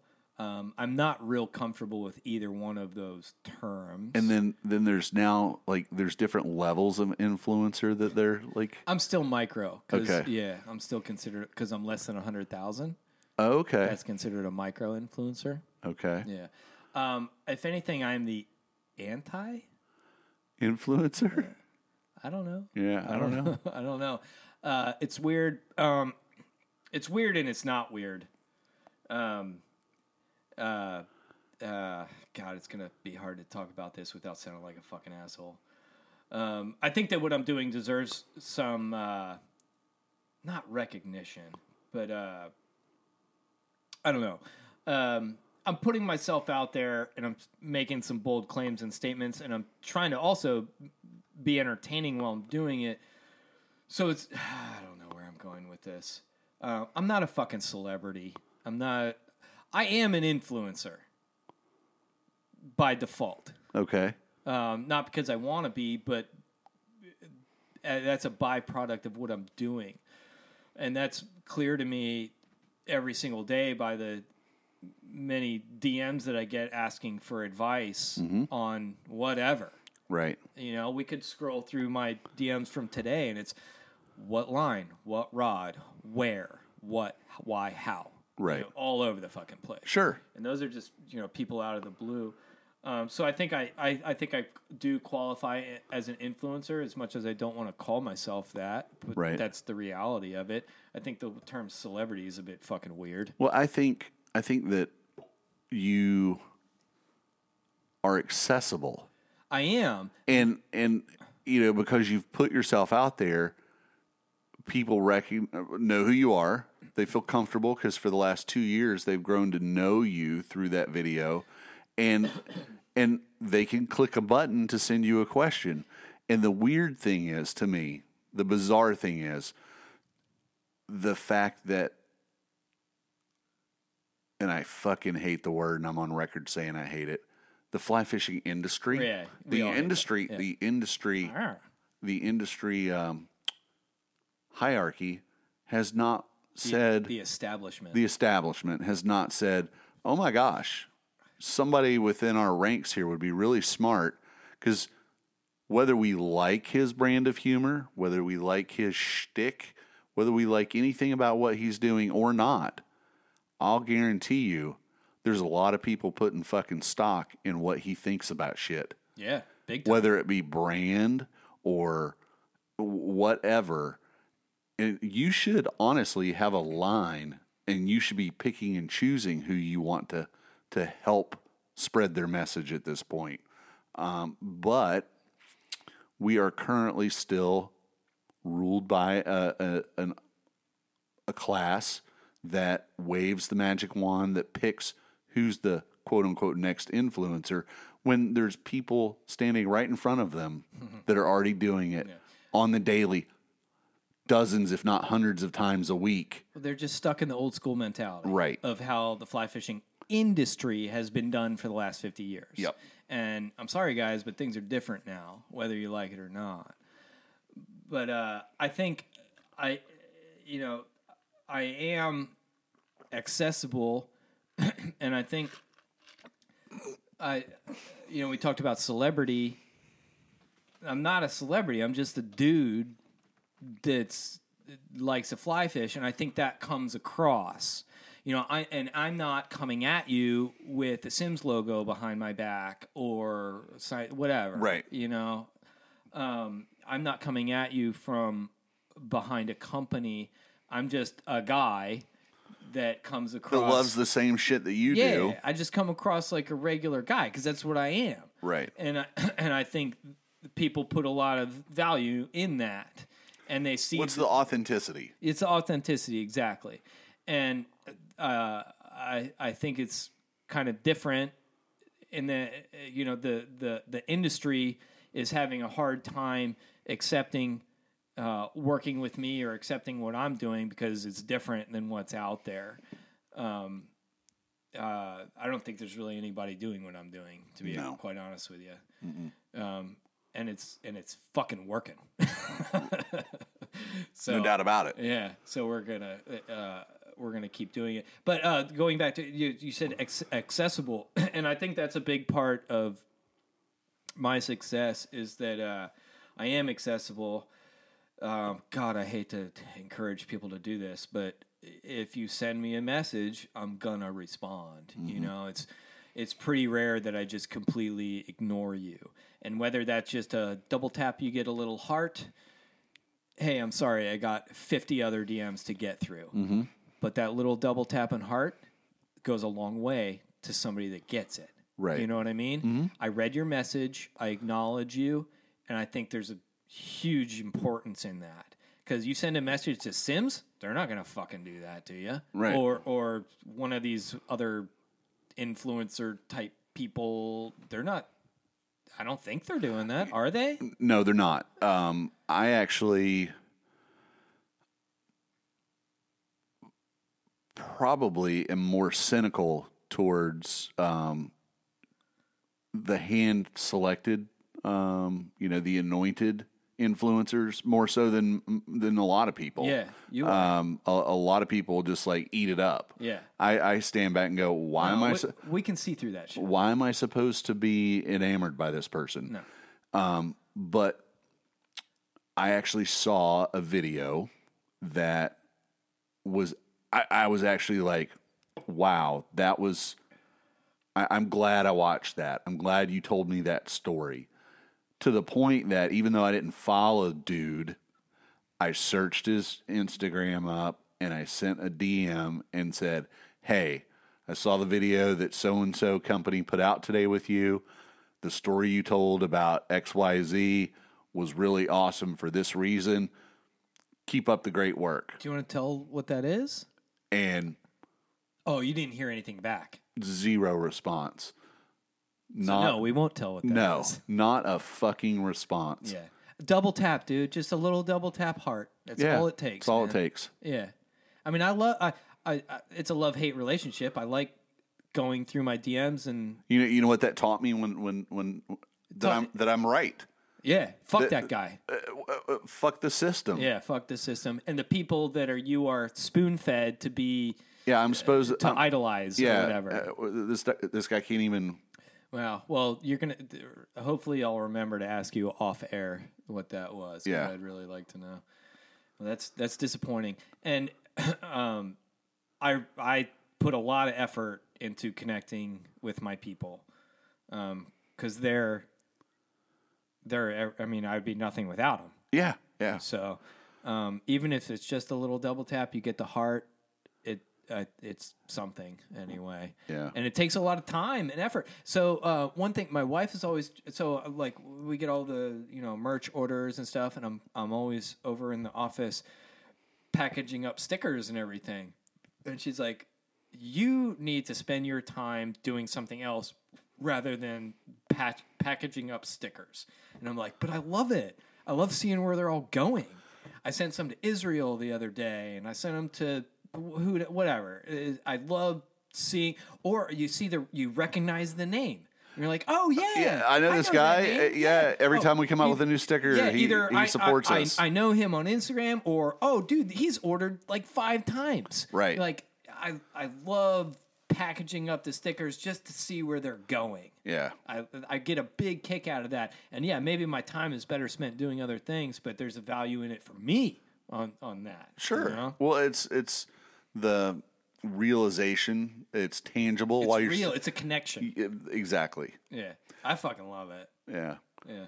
And for those extra special people, I'll put in some extra stickers. Uh-huh. Or, And that's the funny. That's like the funny secret. At the Taylor Park, when we come out with stickers, we do ours old school. Throw them on the Instagram, do the Venmo thing. We'll send you the stickers, and I'm sure it's economic for a lot of people. Somebody will be like, a 1 or 2 sticker order or whatever. But like you have some swinging dick come through that's like, I'll take 10 or 15 stickers.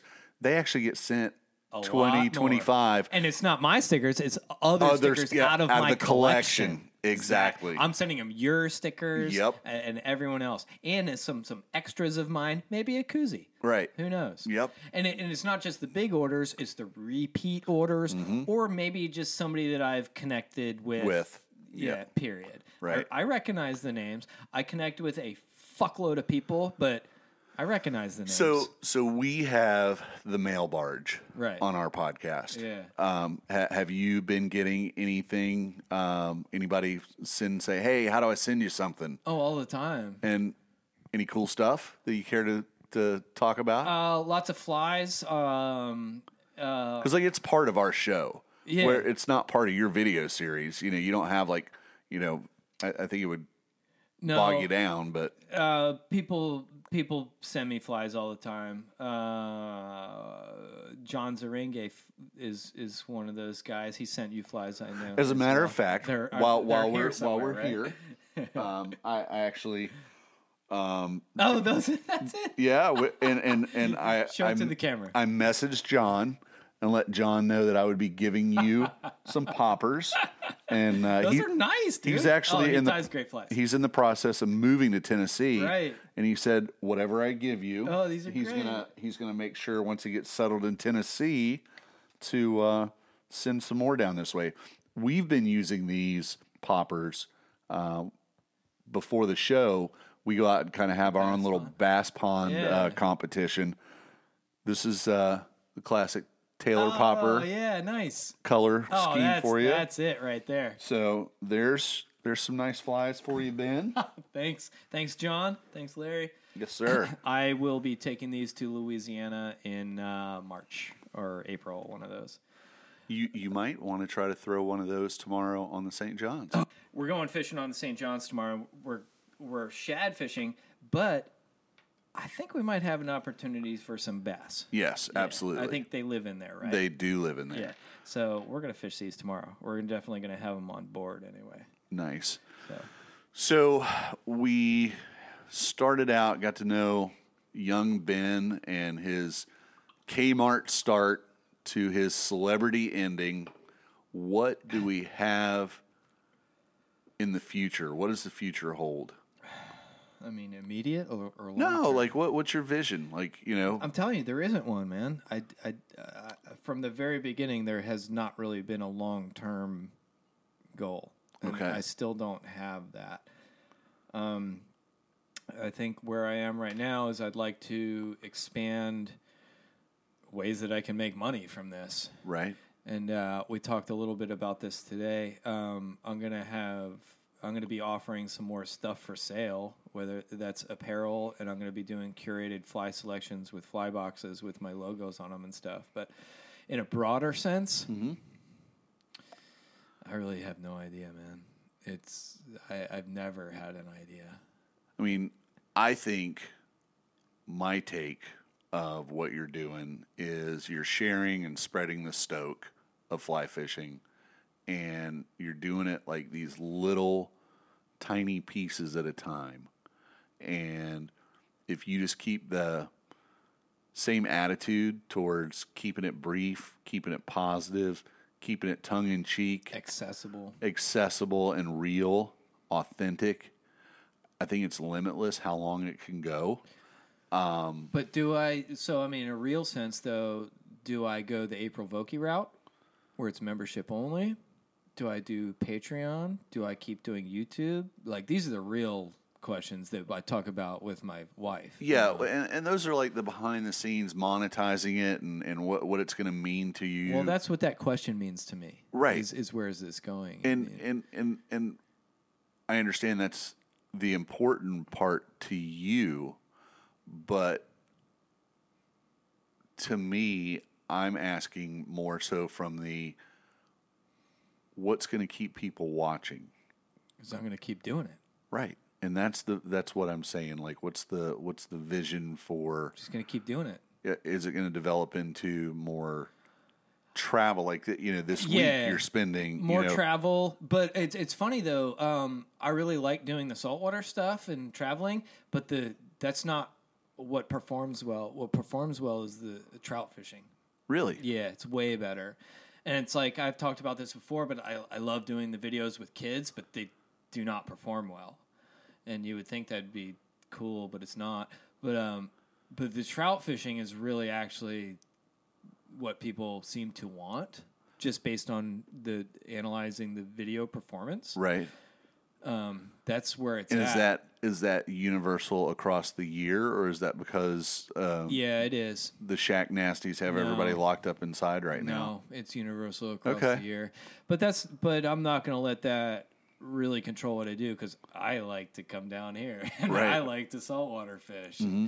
And I like to, what's really important to me in my fishing is being diverse. Well, and I think too, the breakdown of how many people cold water / trout fish versus how many of us are saltwater fly fishermen. Saltwater is really small. Yeah, because it's community. Tougher. It's not as accessible to everyone.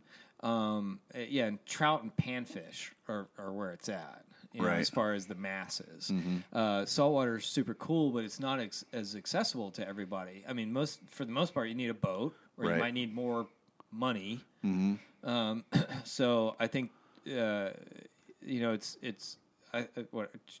based on analyzing my numbers, which I do all the time. You're going to give the people what they want. Yeah, exactly. So makes sense because everybody that's normally sitting around the old oak table here for a fly, doing the Taylor Trash podcast. We're all here in Florida. We all saltwater fish. That's just where we live. You're right? In Florida on the coast. So a lot of times we struggle to watch all of your videos. I understand. And we've told you that, and you completely get it. Yeah. But it never occurred to me, because I guess, by being the saltwater guys, we think we're the cool kids on the block. You are, but you're not the majority. And that's what it just dawned on me is, wow, the fact that most everybody might like to peek behind that curtain and see what we're doing. It's not as relatable. It's what's relatable. Right. And so going back to the Drake, I remember Tom Bai started a thread one time that was like, what do you want to see in the Drake magazine? Mm-hmm. And I responded. And I was like, I want to see shit that I can relate to. Fuck your Seychelles. Fuck your this and that exotic shit. Right. That doesn't matter. I want to see shit that I can relate to. And that I'm dealing with the same thing. You know what the Seychelles represents to me? everything that's fucking wrong with fly fishing. Yeah. It really, it's just. Would you go there though? I don't think at this point I would. I would. I don't think I would. But we're saying the same thing. It's I dare you to fucking call me on it, somebody. if I was to invite you there tomorrow. But I get it. Like, I want stuff that's relatable, Right. And the trout fishing is relatable to most fly anglers, Right. And then I think second to that would be like bass and panfish, and saltwater's behind that, Right. And those aren't where my personal priorities lie. But at this point, I need to cater to what's gonna, Right. quite frankly, make the most money for me. To be perfectly Perfectly honest. blunt and honest. I mean that's what I am. I'm authentic and real and honest, and there you go. I'm trying to make money. Shame on me. Nothing wrong with it. No, I know. That's how we all pay our bills. I know. Yeah. Got to make that money. Yeah. All right. Well, gosh, man. I hope that a few people get to either watch this or just listen to it and have a little bit of different perception of where Ben came from and how Ben became what Ben is today. Still because evolving. I sometimes see probably on Instagram somebody will get mad about something that you do on a video and it's like, he's not even from Colorado. He's from fucking, Maryland, and he barely has ever fly fished his entire life, and it actually seems like quite the opposite to be true. So, not that you needed anybody to know your background to be the success that you are today, because you've done it without that. I do think everybody has a story. Not all of us are going to be anointed to be, that certified celebrity that, self-certified. So, I appreciate you taking the time to sit down and share, what has brought you to today. I appreciate you giving me the opportunity, and I appreciate you for being a big part of this journey that we're all on. You've been there since the very beginning, and quite honestly, you've been a big part of my growth, and you've been a big help along the way. And I think there's a lot of stuff that's going to happen in the future. Yeah, I'm excited. The most important thing to me is to see people recognize opportunities and explore them. Take them as far as you can fucking take them. Yeah. And don't be scared of opportunity. Just fucking grab it and go. And get your hustle on. You know why? Because fuck them. That's why. That's zero fucks. Just get out there and do it. Are you having fun doing it? Absolutely. This is the best time of my life right now. All right. And that's all that needs to be said. Yeah.